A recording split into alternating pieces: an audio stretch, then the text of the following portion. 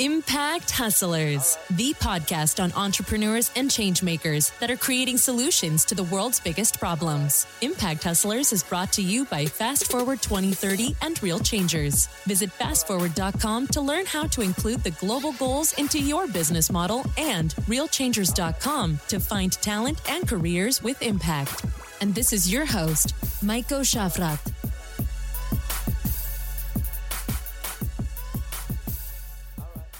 In today's episode, I talked to Rutger van Zuidam, founder of Odyssey, a hackathon focused on solving some of the world's biggest problems using AI and blockchain. Rutger is a serial founder and faculty member at Singularity University with a focus on blockchain and cryptocurrencies. During their weekend-long hackathon, Odyssey helps 100 teams solve global problems, such as creating a fossil fuel-free future, promoting financial inclusion, and finding new ways of retirement. Registrations are open, and Odyssey gives out $200,000 in cash rewards for winning teams. It's great to have you on the show. Thank you so much for having me, Michael. You've been a founder multiple times. When did you come across blockchain the first time and saw the potential for it to solve massive global problems? Wow, a good question to start with, because there are multiple moments. Because in 2010, I discovered Bitcoin, and I studied it for a couple of years, played around with it in terms of what kind of things you could develop it with. So try to create a point of sale system for bars and restaurants that you can pay with Bitcoin, stuff like that, just to learn more about what it can do and how it can make a difference compared to what we already can do with banks. So I wanted to know the difference. And I think it was in 2014 and 15 that the word blockchain came more and more to the surface. Of course, there was already this type of wallet called blockchain.info, but talking about the possibilities of blockchain, or in other words, the mechanism of how Bitcoin works, and there are several elements in that system that make it work really well, that could potentially be used for other purposes than transferring value directly from one to another. And what I noticed is that it was not before 2014 and 15 that people actually started talking about the potential blockchain. So that's like two parts of the story, two chapters, so to say. And I'm really glad I was able to start with Bitcoin and not blockchain. And how do you make the transition to applying that to big problems such as, climate change as well? I think there's been a lot of bad press, obviously, around Bitcoin as well, because it's a currency that's being mined. So obviously there's energy being used. So how did you get into, okay, this could actually be used for good, and it doesn't have to be all that negative for the environment. It can actually be having a positive impact. Yeah. So when we look at what the real potential of blockchain is, then we enter the realm of public digital infrastructure. Mm-hmm. And if we think about the digital public space, the internet, then it is a infrastructure that is basically owned by no one. Everybody can use it. Everybody can build on top of it. And it's very, very open. Even countries that think they can close it down, well, everybody knows that in these countries, you can still, if you want, use the full internet, right? So I think this is really the spirit of the internet, and Bitcoin resonates greatly with that spirit. Yes, it costs a pretty good deal of energy.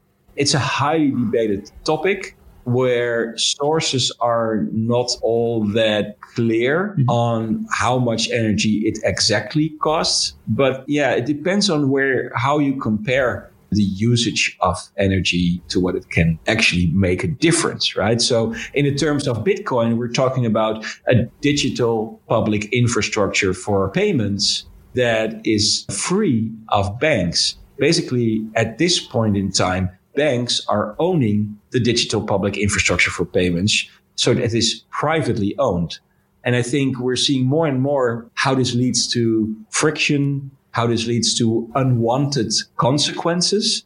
And we see this in a lot of other areas as well. Because if we look at the challenges of our 21st century, then a lot of these challenges cannot be solved by one organization. They cannot be solved by government. They cannot be solved by companies. They cannot be solved by NGOs. They can only be solved, this is what we believe in, through mass collaboration. And we need everyone to be enabled in this mass collaboration, right?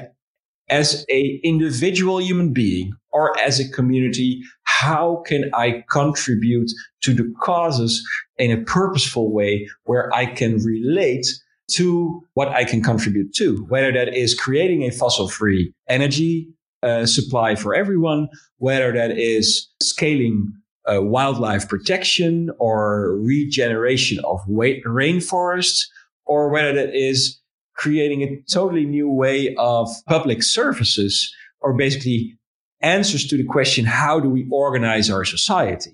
So there is a multitude of questions that we need to solve in the digital commons through a digital public infrastructure, which is absolutely neutral, which means not owned by a state, not owned by a corporate entity. So that also boils down to the question is, do you want more surveillance capitalism? Do you want more surveillance state? And the question is easily no, but then the question becomes, what is the alternative, right? And so we are creating a new story, a new path, and a lot of people are doing that, but we are accelerating that to create this neutral digital public infrastructure. And we bring together the governmental and corporate clients, basically, that want to be part of this and understand this. And we bring together the teams that create the actual solutions. And that's what Odyssey is all about. And where you do that is during your hackathon, which is about a weekend long. You have 100 teams there that try to solve all these problems. Tell us a bit more about some of the challenges that you have. I think you have some very clear challenges that you give to teams that they should be solving. What are those? Yeah, so first of all, it's important to talk a little bit about the challenges and then the possible solutions. These challenges are complex, and it's not the same as complicated. They are complex in a way that in the context of this challenge, there are many stakeholders and they have different interests, they have different points of view, and they experience this challenge in a different way. And another part of it is that there are a lot of interconnected factors. And the third part of it is that no one in this group of stakeholders can own all the information, because that would mean an ultimate information monopoly. And that prevents collaboration and it decreases the amount of trust. And this is also a big dilemma for the government, I think, at this moment. So a central register or a central database cannot be a solution in the context of this complex challenge. Well, a complex challenge, one of the examples is, how do we handle proof of digital permission? So if I give permission in a digital way, where is that registered and how is it communicated? Right. So the Dutch government, through the Ministry of Finance and Justice and Safety, so there's two ministries actually, they have contributed one of the 20 challenges we have. And the question is, how do we handle this digital proof of permission? So the question is, how can we create something like an open protocol for digital permission, where the government is not the owner of the protocol, but supports the protocol, works with the protocol, contributes to the protocol, but the ownership is the protocol itself, right? So just as email is owned by no one, this protocol should be owned by no one, because then everybody can work with it with the lowest possible threshold. And it also is important that there's not one single database where all the digital permissions from all people to all other entities are registered, because that's a privacy nightmare and nobody will use it. So only when you are sovereign over this data, then it becomes interesting in using it. And then also you tackle all kinds of other issues like privacy laws and regulations and stuff like that, how to manage that data. It's all in the protocol. And these are the kind of solutions where we see that once certain protocol is unlocked, And that's actually a pre-competitive area where even competitors can collaborate, because if they all use the same protocol, then you can get adoption, and then they can implement it in their processes, whether that is within their company or within a governmental organization or within an NGO. Then you can get on the layer above that protocol. Let's say that's the application layer and the services layer. That's where you can actually have the benefit. So each new protocol can unlock a completely new market, and that also unlocks completely new ways of collaborating. So that's one example. Another example is, how can you prove that the energy you would sell at the open energy market comes from your solar panel? So let's say I'm a consumer of energy, but when I have solar panels on my roof, then I can sell that energy perhaps on the open market. Right now, that is not the case, but it will be the case whether that is within 3 years, 5 years, or 7 years. Mm-hmm. And then I need to be able to prove digitally that this energy I'm offering is absolutely 100% certain coming from my solar panels and not from the burning of coal or whatever. So that's another type of protocol. It's like a digital certificate you add with the information about the kilowatts you are selling on that market. So that's part of the fossil-free future challenge. Mm-hmm. Well, there are 20 challenges, Michael. I'm not sure how much you want to hear. There's a lot of challenges. We won't go through all of them, but maybe you ran this hackathon before. Maybe you can give an example of a company that you think has done a great job in actually achieving social impact or environmental impact that came out of one of your hackathons. Is there like one of those stories that you could share? Yes, of course. From the first hackathon that was in 2017, back then, people had a grasp of what the potential of blockchain could be, but really it was more playing around and exploring. Even then, there were, out of 55 teams back then, there were over 20 teams that were able to continue with their solution. So out of there, one of the really promising solutions was a refugee passport owned by the refugee themselves. So a self-sovereign identity solution. And it really was a big inspiration for our government, but also for a lot of other identity solution providers in how you could think about when not the state owns the identity, but a person would own its own identity. And how would that increase the level of trust, safety, and collaboration, considering the context of the problem of how do we deal with refugees in Europe, right? Because that's all fragmented now and it doesn't add really to safety or the level of trust. So that was a really nice solution, and a lot of people are working on this issue. Another solution that has recently launched their product together with the pension provider APG is the team of NestEgg, and they have created a way to invest in solar panels that are not on your own house. So basically, you can invest in any type of solar project. You can co-own a piece of a solar panel in a project somewhere on the planet.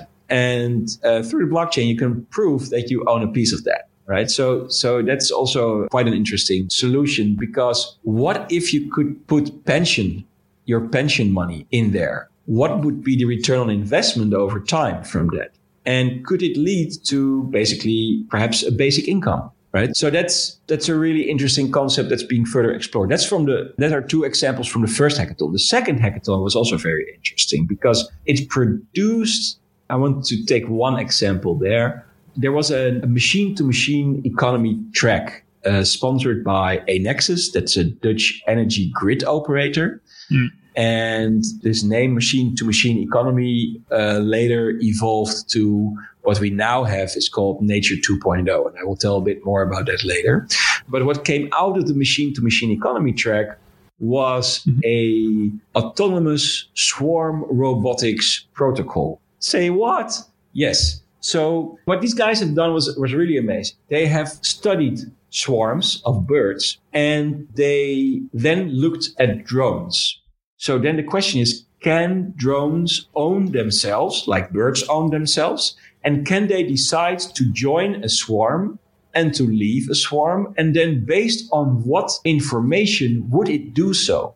So they have retrofitted at the hackathon 9 drones. They gave each drone its own identity. Each drone became a node in the network and was able to make decisions on what task it would collaborate on with other drones.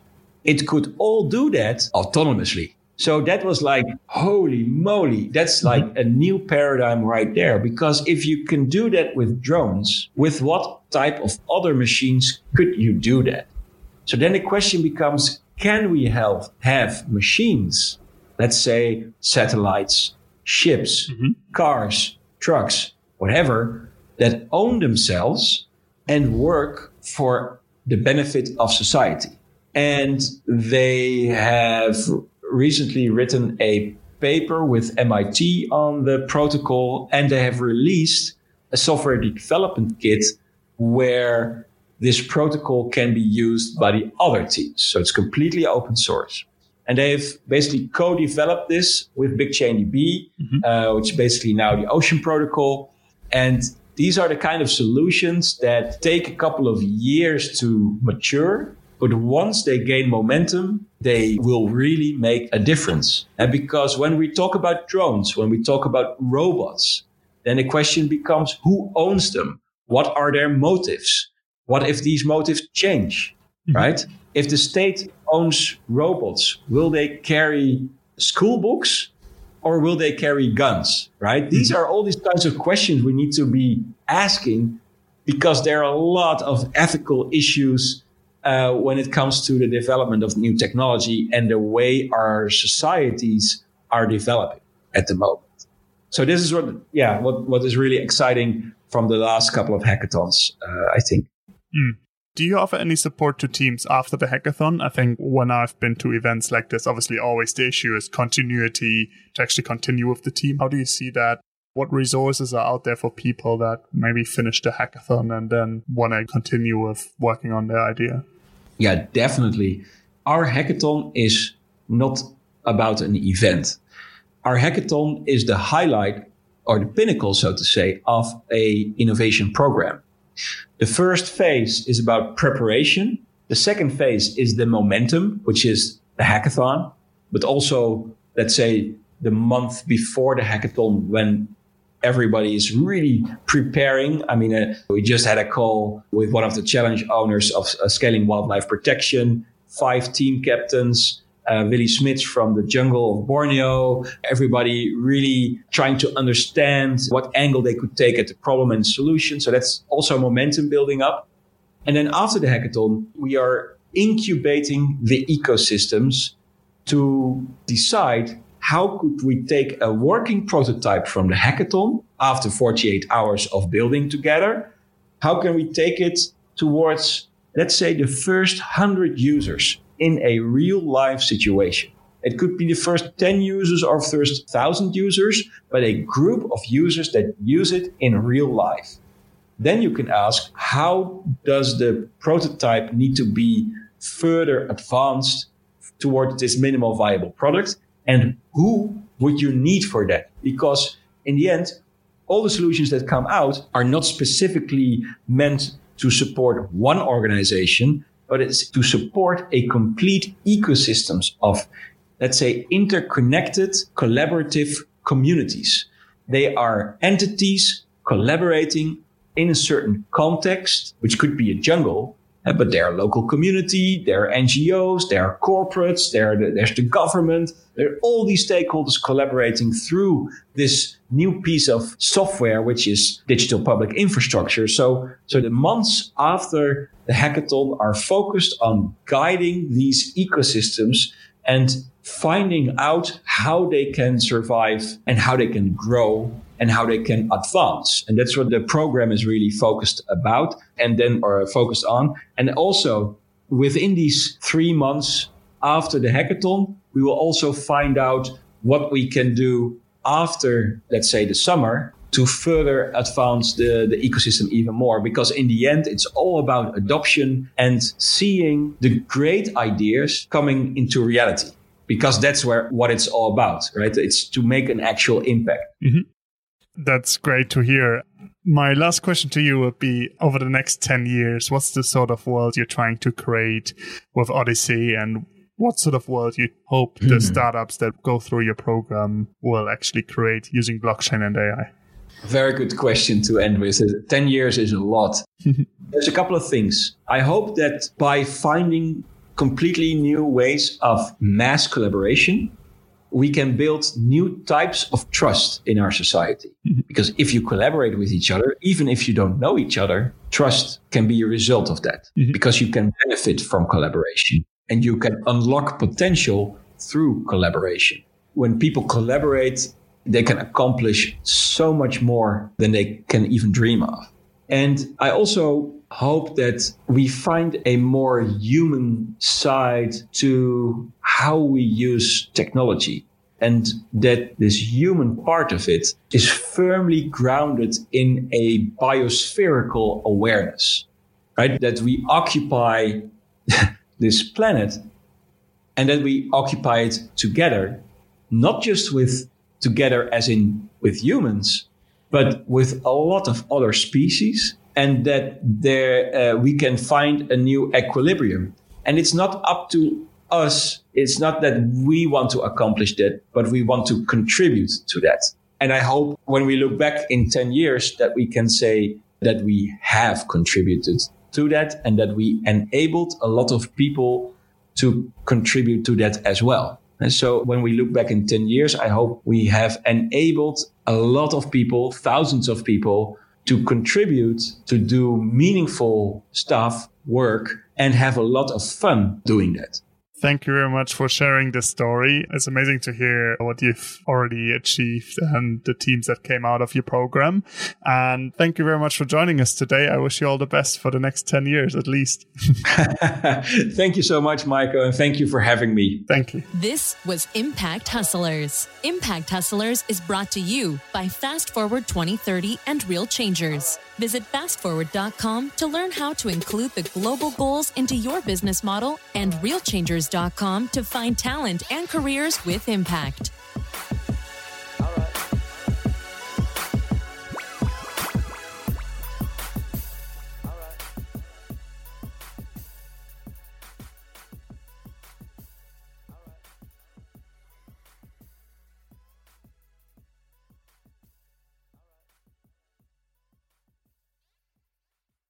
Thanks for listening to today's episode. If you enjoyed this episode, please subscribe, share the episode, leave us a review, and consider becoming a supporter on buymeacoffee.com/impacthustlers. This means a lot to me. Thank you very much for tuning in, and see you next time. Bye.